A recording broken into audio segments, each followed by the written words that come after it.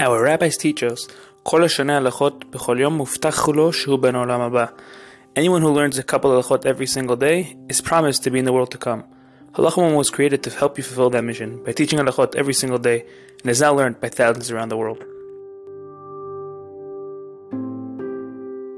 Welcome to Halacha Moment. Today's Halacha Moment is dedicated for the Ufah Shema Avchana Batzim Afega. May Kadosh Baruch Hu grant her with the Ufah Shema Bekov. Today we will continue to discuss the halachot of shochet, slaughtering on Shabbat. Today's question is: does one need to be careful while walking not to step on insects or bugs on Shabbat? It's an excellent question. It is prohibited to deliberately step on any insect on Shabbat, even as one is walking as normal. However, if stepping on an insect is impossible to avoid, then one may walk as one normally does, but should focus on getting to his destination, not deliberately aim his steps on any insect or bugs. Similarly, one may take out pinworms or any other parasite that are bothering a child, even though the worms will eventually die once they are taken out. Have a great day.